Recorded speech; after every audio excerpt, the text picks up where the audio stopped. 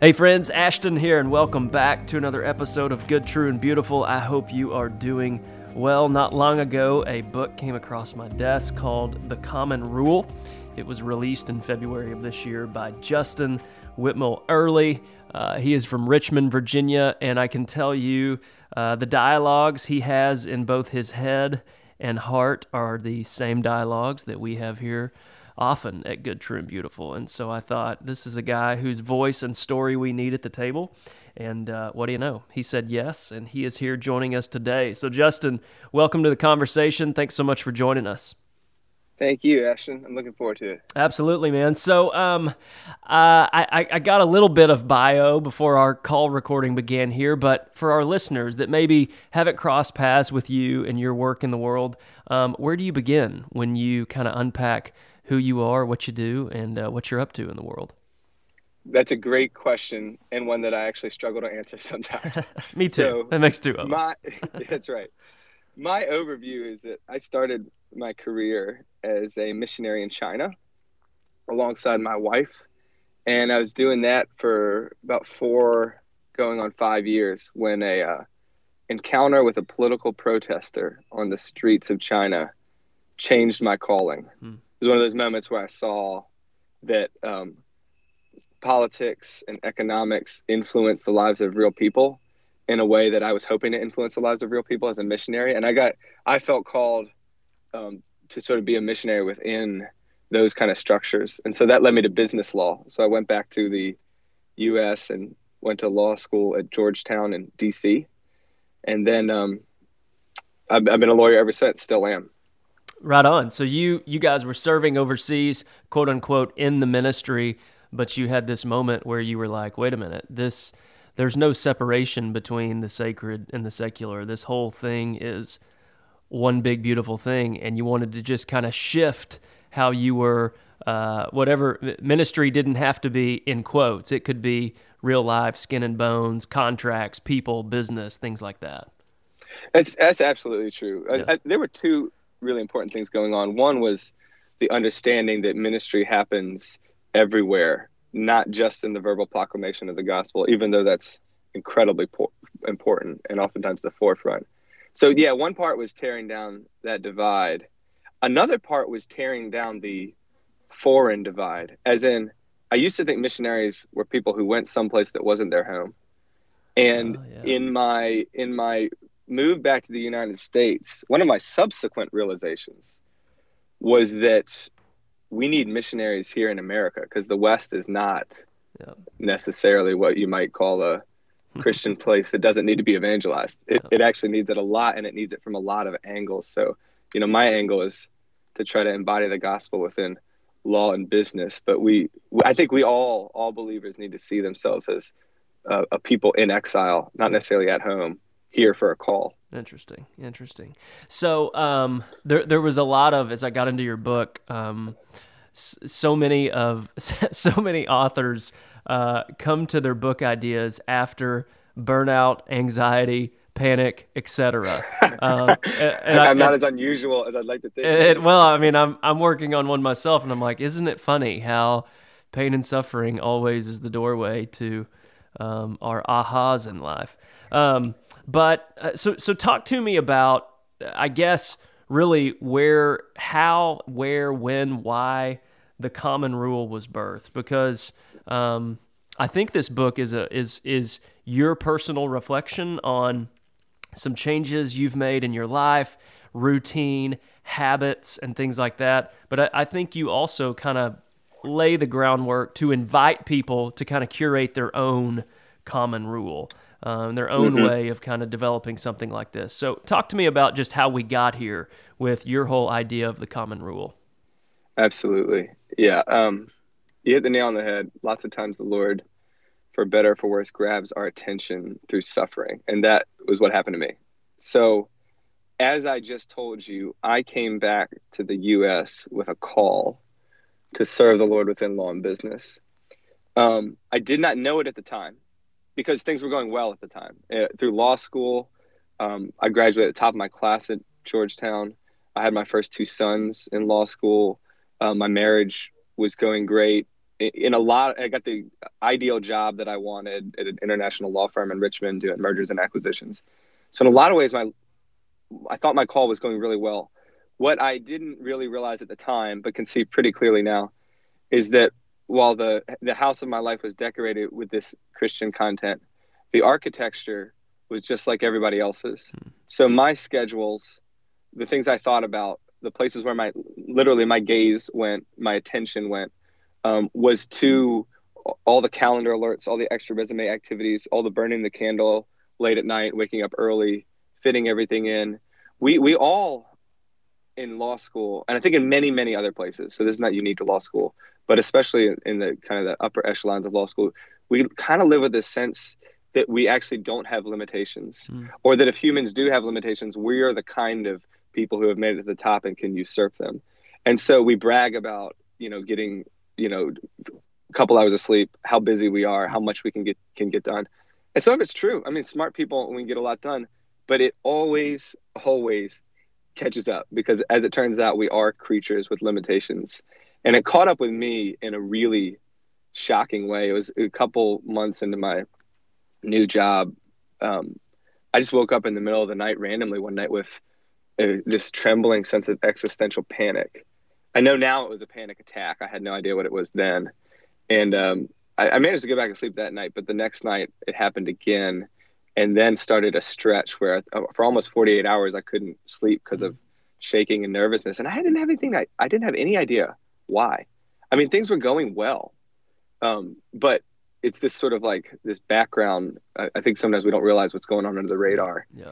And compress. I tell a little bit more of the story in the book, but compressing it for here, I really crumbled. I came to a place where I was either relying on sleeping pills or alcohol to just get some rest at night. That's how nervous I became. I was getting really concerned about my ability to keep my job. I was having awful, thoughts, kind of the uncontrollable thoughts that you get when you start spiraling. And it scared me to death. And so I knew something had to change, but I was kind of confronted with this weird question of how did the missionary get converted? Because I came to be the missionary, and suddenly I was converted to the nervous medicating lawyer. And I can tell you about how the habits came in after that, but I'll pause there in case you want to unpack any of that. Yeah, well, I mean, I think the background, consciousness, subconsciousness, the shadow self, I mean, there's so many different angles we can come at this at. But I think it's true, especially when you're driven high D on the disc profile, typically Enneagram 3s and 8s and 7s, it's, I always say my burnout happened when I made an entire decade out of more and more and more and more. And then I figured out that I had to learn the lesson of life is actually about more and more, about less and less. And yeah, we get there sometimes. And but the thing that I wanted to get into before we get into the nitty gritty of this book is you're big. I think this book is about habits. I think this book is about routine. I think this book is about, you wrote like one thing that I underlined, and I loved this idea: disrupting the unconscious action we take. Yes. Talk to me about disrupting this unconscious action, because I think that's such a, until there's awareness, like all of this is subconscious, and we're all running a million miles an hour, having panic attacks. We don't know that we're anxious, but we're yelling at everyone and always frustrated. That's right. That's right. Go ahead. Well, my low point lasted, unfortunately, a really long time. It was over a year, but there was a moment about a year later where my wife and I, in sort of a last-ditch effort, decided to try living according to some limiting habits. And they were simple things, many of which ended up in the book. Things like, I'm not going to check my work email until after I spend some time in the scriptures. I'm going to turn my phone off for an hour a day. I'm actually going to practice the Sabbath. Little things. And I remember sitting with my friends at a restaurant one night around New Year's and asking them to keep me accountable to these little rhythms. But I didn't have a lot of faith in them. It was just one more thing to try. And I think I didn't have that much faith in them because I had no idea at the time how much a couple small, tiny habits can shift not just your routine, but your sense of self, your sense of the soul, your sense of are you loved or not in such extraordinary ways. Because a couple months into them keeping me accountable to these habits, I noticed my life begin to drastically change. And that's when I got really interested. Not only because I was actually getting better for the first time in like some, 15, 16 months, but I realized, when you start introducing some limiting habits, you open your eyes up to all the unconscious habits you had no idea that you had. Yep, yep. So when you say, I'm not going to check my email until after I've spent some time in the scripture, it just opens your eyes up into, I didn't know how badly I wanted my phone in the morning. I didn't know I relied on it to wake up. I didn't know how scared I was not to send a response. And you can go on and on with these things. And this was the first big eye opener to me, just how many under the radar subconscious habits were happening that deeply affect our souls. And then secondly, this is where it got really interesting. And it's going to tie back to the missions conversation we had at the beginning.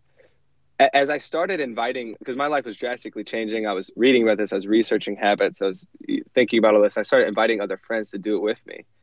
And as they started doing it and having similar experiences, the big aha moment that made me think there's something more than just habits to write about here was realizing that when we divorce our worldview from our habits, we assimilate.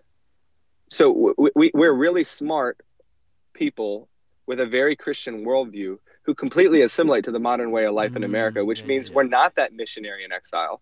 We're not someone who's other, or not at home here, but called to be here. We're just like everybody else with some thoughts in our heads. And I think that falls short of the call of Jesus on our lives to follow him with, all of our hearts, all of our minds, all of our strength, all of our soul. There's aligning our routines to our habits means that we can suddenly become people who actually do live in exile in our home because we become a different kind of people. Yeah. We are mortal, after all. Life isn't always up and to the right. You don't have to always be on. You don't always have to produce. Yeah, I hear you. Especially when your phone is, you may not be somewhere physically with people, but if you are at home, you can trade stocks. You can check how many followers you have. You can see what your other friends doing in Mexico. There is this background narrative, noise, story, whatever you may call it, that now lives in our pockets. And I think that, you're onto something here. Talk to me. You use this phrase a lot, limiting habits, versus like the no limits. I think you wrote no limit, none ever in liturgy, something like that. Right. There's you connect. You were like, habits are liturgical. Habits are liturgies. Habits are these things that we repeat and they form us just in the same way our liturgies do. Hold my hand on this idea because I had never connected those dots.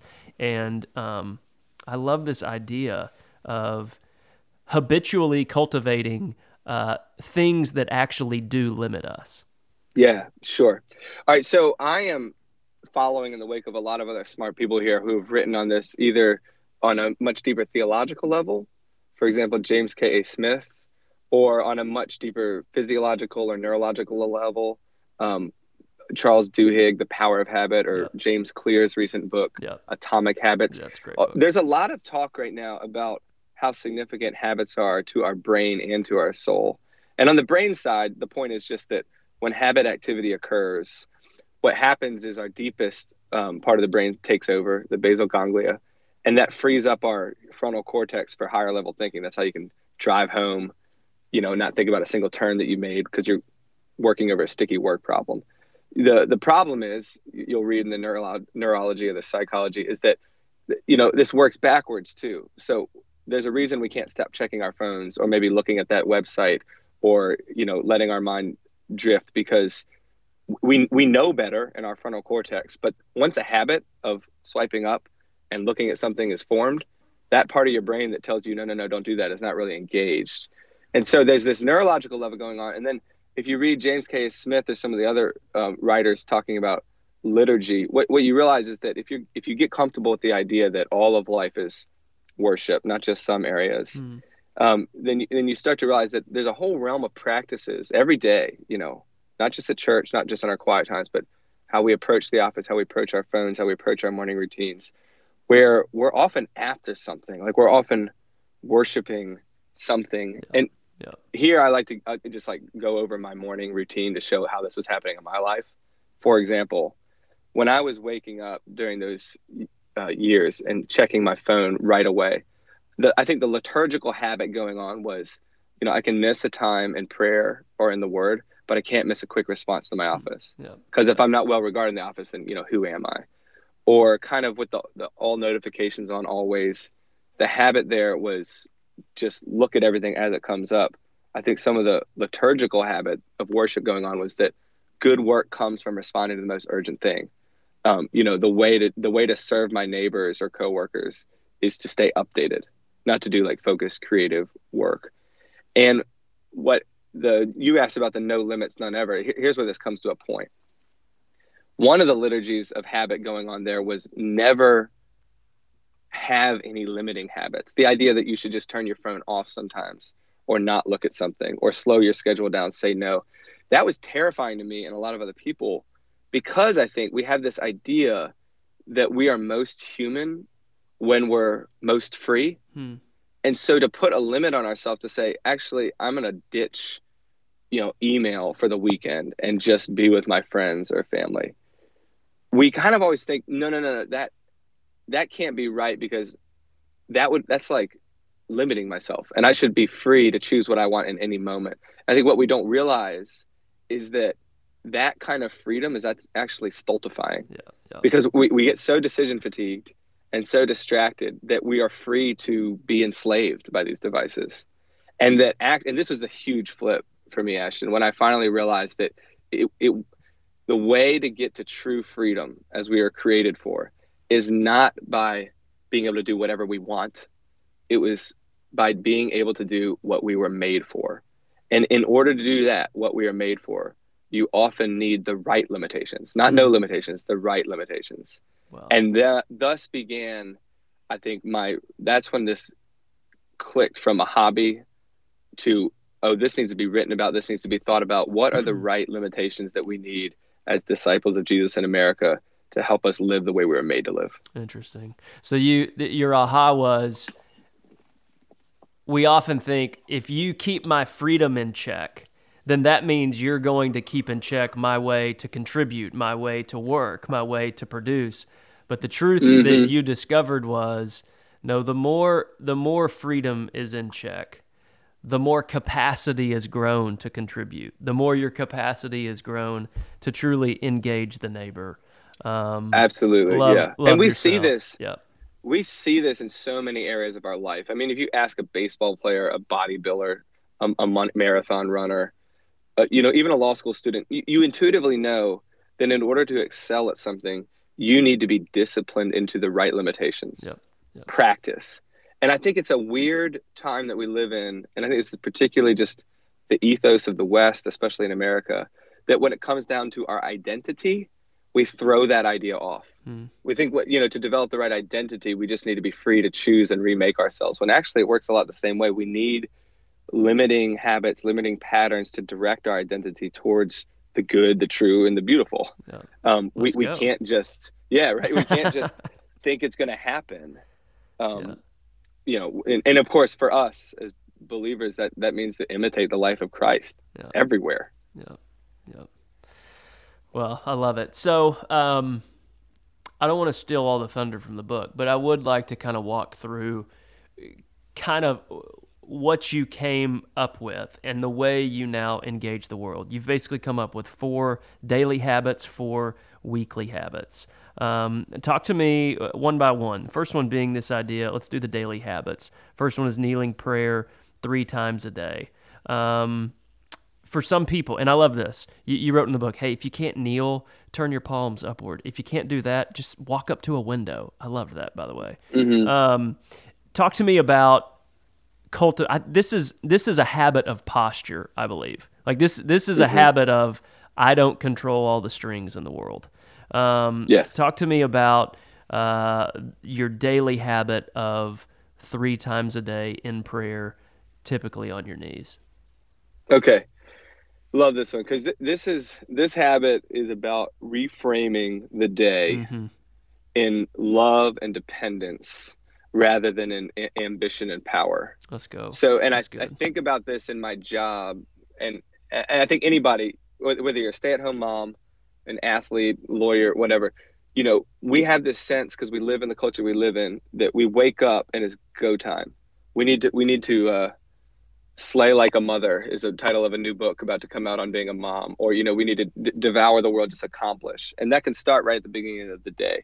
Now, I work really hard, and I try to do excellent work, but the idea of framing my day in kneeling prayer is about the at morning, noon, like middle of the workday, and then evening, entering into a posture of dependence to frame all that good work in the idea that who knows? Yeah. I'm not in charge. I got a lot of plans for today. I got a lot of things to do. I could get hit by a bus, have another panic attack, or encounter some sticky work problem that I can't win. And it's important to, I think, to frame that day in this posture of dependence before we go into our work. And the kneeling part is really, obviously there's nothing magic about it, but there is something really significant about it. Yeah. And that's the idea that it's hard to get a hold of the mind and the soul sometimes without going through the body. So, I mean, sometimes you have Absolutely. to, sort of tell the body to pay attention by kneeling or laying your hands up. There's a reason for all this. And so, one more, I think, dimension to this is that, my days easily become about how much I can do or whether or not I got done what I wanted to do. So just, I think of midday, I usually encounter at some point midday, usually about now, actually, where I'll start to look at the rest of the day and I realize I just don't have time to do all that I wanted to do. That's right. And I just start to feel like a failure. I mean, I'm not kidding, Ashton. This is like almost every day. I had a to-do list. I had these 10 things that were going to get done. Yeah. And now it's not going to happen. And it's not just that it's not going to happen. It's that I genuinely then struggle with thinking it's because I'm just not up to it. I'm not good enough. Yeah. And so taking that moment midday where you start to turn to all that self-condemnation and kneel and pray is another way of saying, you know what this afternoon is not about? Earning my identity. You know what it is about? Serving my neighbor in love. So let me kneel and pray and remind myself that what I do get done through the rest of this day is done not for me and so I can feel good about myself, but for someone who needs love through my vocation. That's good. And that's a big part of why I think about this as really important as a way to integrate love and service into our work. No doubt. I mean, I can tell you personally, it's one thing to have a morning ritual and a habit of whatever it may be, whatever prayer practice you may have. It's a whole nother thing to reframe it again after lunch. And then it's a whole nother thing to reframe it again before the car pulls into the garage at night and you come home and do that. And I think, I love this idea of this is a practice of posture. And I love the habit and the routine, the discipline and the practice of 3 times a day as we move into our day really does have 3 stretches, right? It's got that morning grind, it's got the after lunch, and then it's got what we do at home at night. And what you're doing is you're reframing yourself into that beautiful state, beautiful posture. Right on. Next daily habit: one meal with others. Talk to me about this. Yeah, food is such an interesting thing right now in our culture. I think because it's either fashion, we Instagram it, or make everything artisanal meal. Yeah, guilty. Or it's like fuel. We just sort of cram something on the go as we're trying to fit as many things in our day as possible. And it sort of represents these 2 extremes. And for me, the habit of trying to eat at least one meal communally with others is to reframe our eating selves, not as, machines who just need to stop for a pit stop to get refilled, but as people who actually crave the company and the delights of the table, because we're made not for food alone, we're made for each other. That's good. And food in the table is one of the places we encounter each other in community. it's always, I think, usually the most powerful place of community in almost any culture that I know of.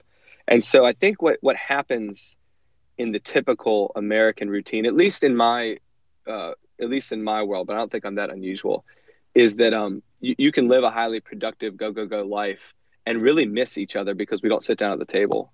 So, I've done this stuff at my office just where I decided I'm just going to go to the cafeteria and be there for half an hour, even if nobody joins, or go out to coffee and just sit down to put a break in the day and actually, look face to face with my coworkers and talk to them. Or I do it with my family. We have a dinner routine where I finally, and this took me a couple years, said, you know what, everybody can wait from 6:30 to 7:30. I'm really going to pause work, turn off my phone, have dinner with my family. And, again, small habit completely reframes the feeling of the day when you really pause to sit down with people. Yeah. And, I think this is important for our own schedules, but I also just think that as a believing community, I think we need to reclaim the table as the place of community, both for ourselves, but also where neighbors are invited into our community, because that's where, once we develop rhythms of the table in our families or our church communities, it becomes remarkably inviting and easy to invite the outsider in. And I think the table is probably the way of evangelism in our modern moment. So let's go. Bingo. So this is a big one for me, because it's not just insular. It's actually very outward, I think. Yeah. That's an invitation, right? That's, I love that idea of shifting that into a new form of sharing the good news. Let's begin at the table. Next one, 1 hour with the phone off. It's pretty simple, but tell me, how does this look like for you? What does 1 hour with the phone off look like? Yeah, what it started as, and it still is usually when I get home from work, I will kind of do a final check-in to make sure no client has any last-minute emergency. And sometimes they do, and I'll keep my phone on. But usually they don't, and I will just turn it off, put it in my top dresser drawer, and spend that hour or maybe a little more with my family, often eating dinner or wrestling with or all of my 4 sons. And what is so significant when people try the common rule, this is one of the ones that I hear a lot about, because I think it has a significant impact for a lot of people. You have to confront when you turn off your phone, like if anybody listening, for example, well, they're probably listening on their phone, but if they were to do it right now, you actually feel this sense of creeping anxiety, a very real anxiety. Yeah. And I think it comes from the idea of, that limitation, you're unreachable. But it's the same thing that you feel if you were, let's say, to go to a retreat center and try to do an hour of silence. Yeah. It's the same thing that you feel when you're in a room alone and you don't have a screen. We are really, really scared of being alone with our own heart, mind, and soul. I think it was Pascal who once said, all of man's ills stem from his inability to sit alone in a quiet room by himself, something to that effect. I love it. And it's true. Yeah. So I think we are so addicted to distraction. Yeah. And this would be a tangent, but it's not all our fault. There are tech design issues to blame, but we're not going to go there right now. Well, but we are so addicted. Go ahead. Yeah. No. Well, I was going to say, you did a part in the book talking about these liturgies connected to our phone, and that they're like the liturgies of anger, fear, envy, vanity, and it was so enlightening to be like, oh, that's vanity when I'm stuck in Instagram for 30 minutes. Right. Or could it be envy, right? Seeing all of the different ways people are doing whatever they're doing in the world. And again, this isn't, you and I aren't sitting here coming at Instagram and saying it's the problem. It's how we end up with our posture in these places. Yeah. So I won't get on a soapbox, because it's important to realize our complicity. But I do think it's important for the listener to note that we are not in neutral territory. There, the tech giants are now, the biggest companies on the market. They're replacing the oil companies that the corporations we used to fear. Yeah. They know that this is addictive, and they know that they can make money off it. And we're going to have to wrestle as a human community in the next couple of decades of what we think the ethics of that are. But suffice it to say, we are addicted to distraction. And one of the things that we can do about it, if you're not a tech designer, if you're not an advocate in that space, one of the things you can do about it now is just to introduce, again, some limiting habits to reclaim your heart, soul, your brain space. And one of those is turning the phone off. And this is the big deal, Ashton, that we recover presence when we do that. We recover the idea that we can sit alone, and that actually silence is radically important. That we can sit alone with and just be present with another person across the table, and realize that messages, arguments, words are powerful, but outside of embodied presence, they lose almost everything. This is why you never are going to convince someone on social media of a new political position ever. That's right. It's amazing how much we try. It's never going to happen because you are not embodied and present with them. And what does happen is you can convince people of remarkable things by entering into relationship with them and walking alongside them. Things, for example, like convincing them that there was a man 2,000 years ago who was died and rose again from the grave. Like we need presence to do evangelism. We need presence to do discipleship and community. And often it's the constant presence of screens that keeps us from being present. So that 1 hour at the phone off is sort of like a keystone habit, one little thing that changes a lot of big things. No doubt. Let's move to these weekly habits. So you've got 4 things that you do every day. Now you've got 4 things that you've found keep you in tune, in rhythm, in sync with yourself, your neighbor, and the divine. Next one being 1 hour conversation with a friend. So here's a guy, super successful attorney in Richmond, Virginia, putting deals together, 100 emails a day, 50 phone calls a day, 4 kids, a wife, writing a book. What does the 1 hour conversation with a friend look like for you? Is this typically over lunch in the mornings, or is it really, it doesn't really matter when it happens? It's just the essence of these types of things help keep us in that rhythm we want to be in. Yeah, it's convenient that you asked today, because this morning at 8 a.m. I met up with my best friend Steve, and we had coffee and did the 1 hour of conversation together. And we've been doing this for years. So for me, it's a standing coffee with my best friend Steve, where we get together and we don't just talk. I mean, we talk. Like, we were both talking about how career and work stuff is going, but we're also talking about the struggles that we know each other have, the secrets that we only share with each other or a small set of other people. I mean, we're basically, what's happening is we're carving a groove in the week where we say, we're not going to go the default way of our culture of being busy people who used to have friends. We are going to prioritize, just like I prioritize maybe a Monday morning meeting with one of my clients. I'm going to prioritize an hour of conversation, because friendships sustain us. And we're not going to make it without friendships. Are the building blocks of community, and conversation are the building blocks of friendship. So this happens all kinds of ways, but I currently in my life try to prioritize it by that sort of 1 hour coffee every week with my friend Steve. Right on. This next one, and I really, really wanted to dive into it. Curate media to 4 hours. Now, you talk in the book about how basically one of the things, at least my big takeaway here, was media is not going away. It's not like we're not going to have phones, and well, I guess we could do without phones and televisions, but most of us probably won't.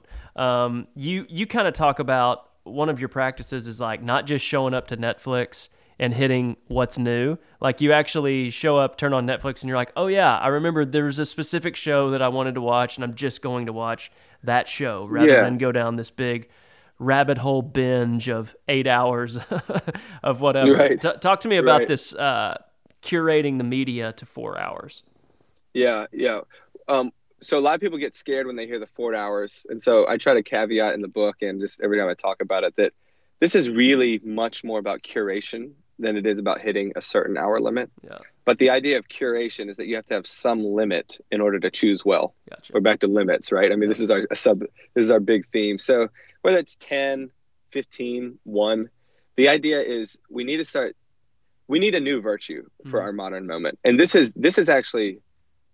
new. So some habits in this book are not new. For example, Sabbath, fasting, community. This is new because stories have never come at us before like they do now. Mm, I mean, stories have always been incredibly powerful, and their stories are always one of the deepest ways of worldview formation. Give someone a sermon without a story, they'll probably remember almost none of it. Tell someone a good story, you might change their life. mm, And so Netflix, Amazon, HBO, even now, news media and blogs, they're rapidly shifting into streaming stories that come at us. They really deeply shift who we are, what we believe.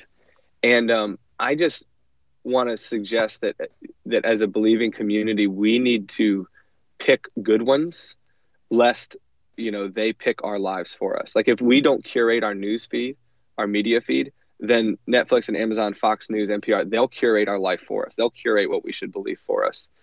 And that's why we're seeing in our modern amendment the shift towards really loud tribalism, because we're yeah. actually having uncurated media feeds, always looking at the same similar set of things, and we're becoming more and more rigid. Mm, But it's dangerous. mm-hmm. And so I think there's a lot to think about here. But people should dive into the chapter, because this is one of those nuanced habits that Yep. Yep. need a lot of thought to get to where I'm trying to go. I agree. I totally agree.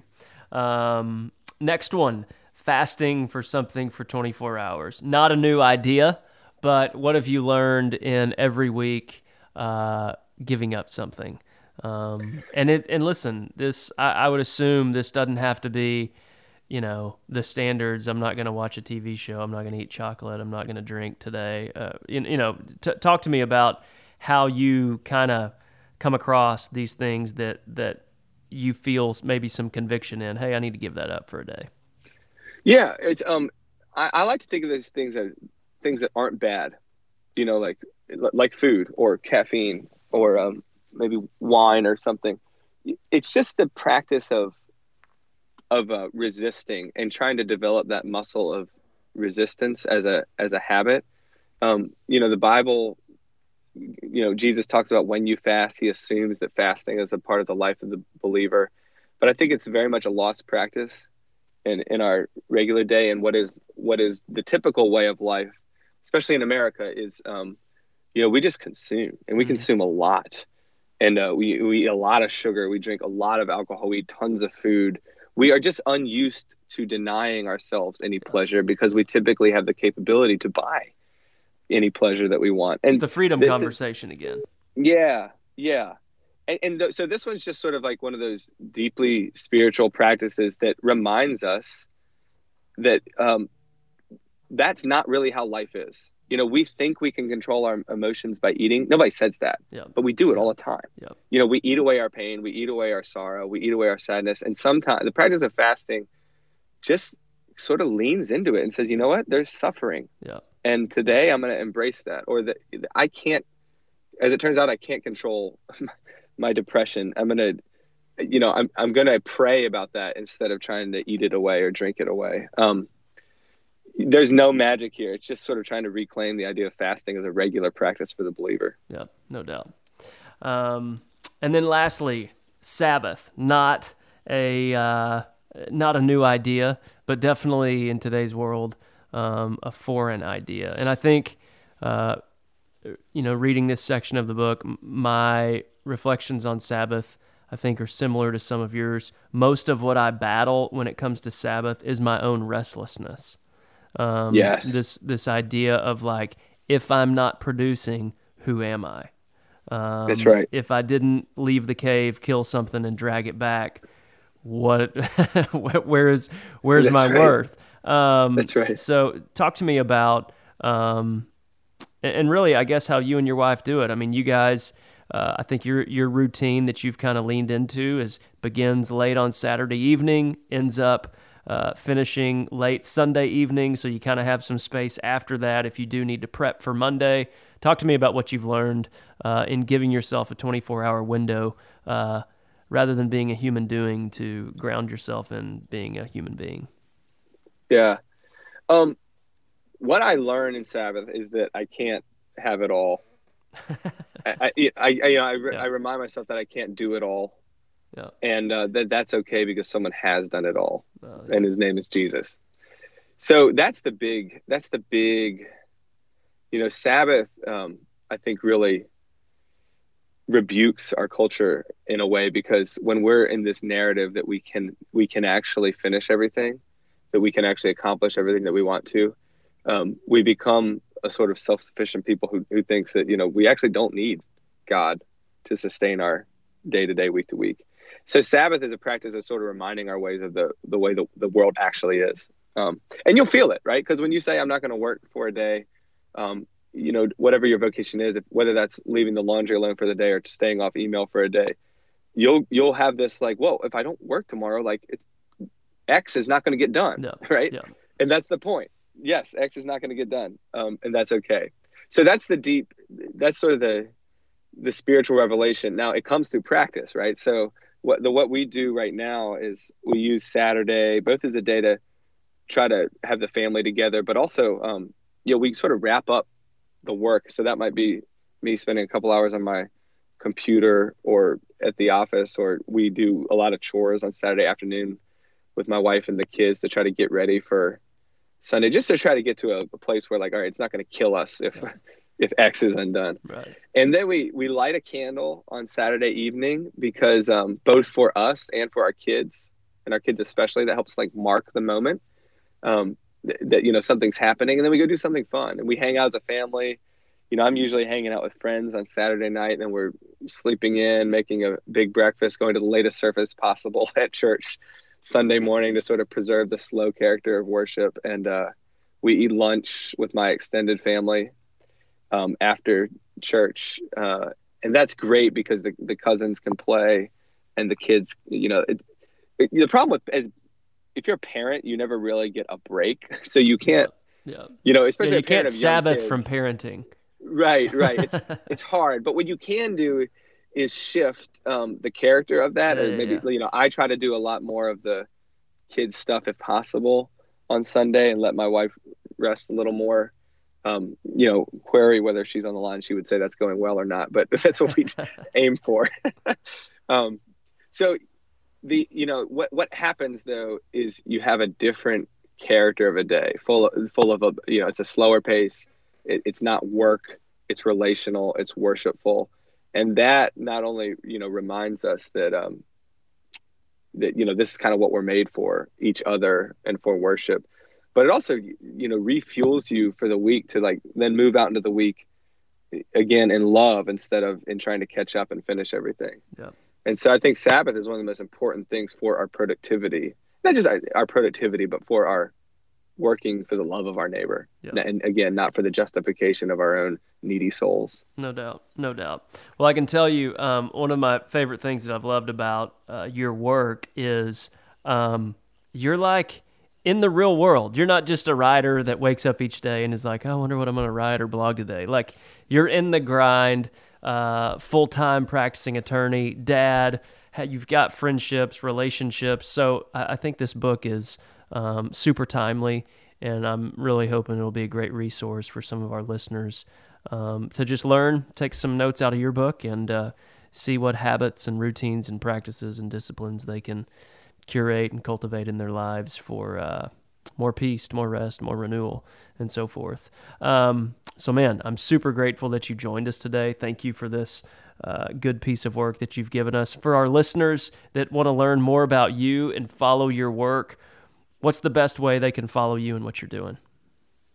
Anybody can go to thecommonrule.org, and we have like an interactive diagram of the habits there. You can click on them, sort of read up on them.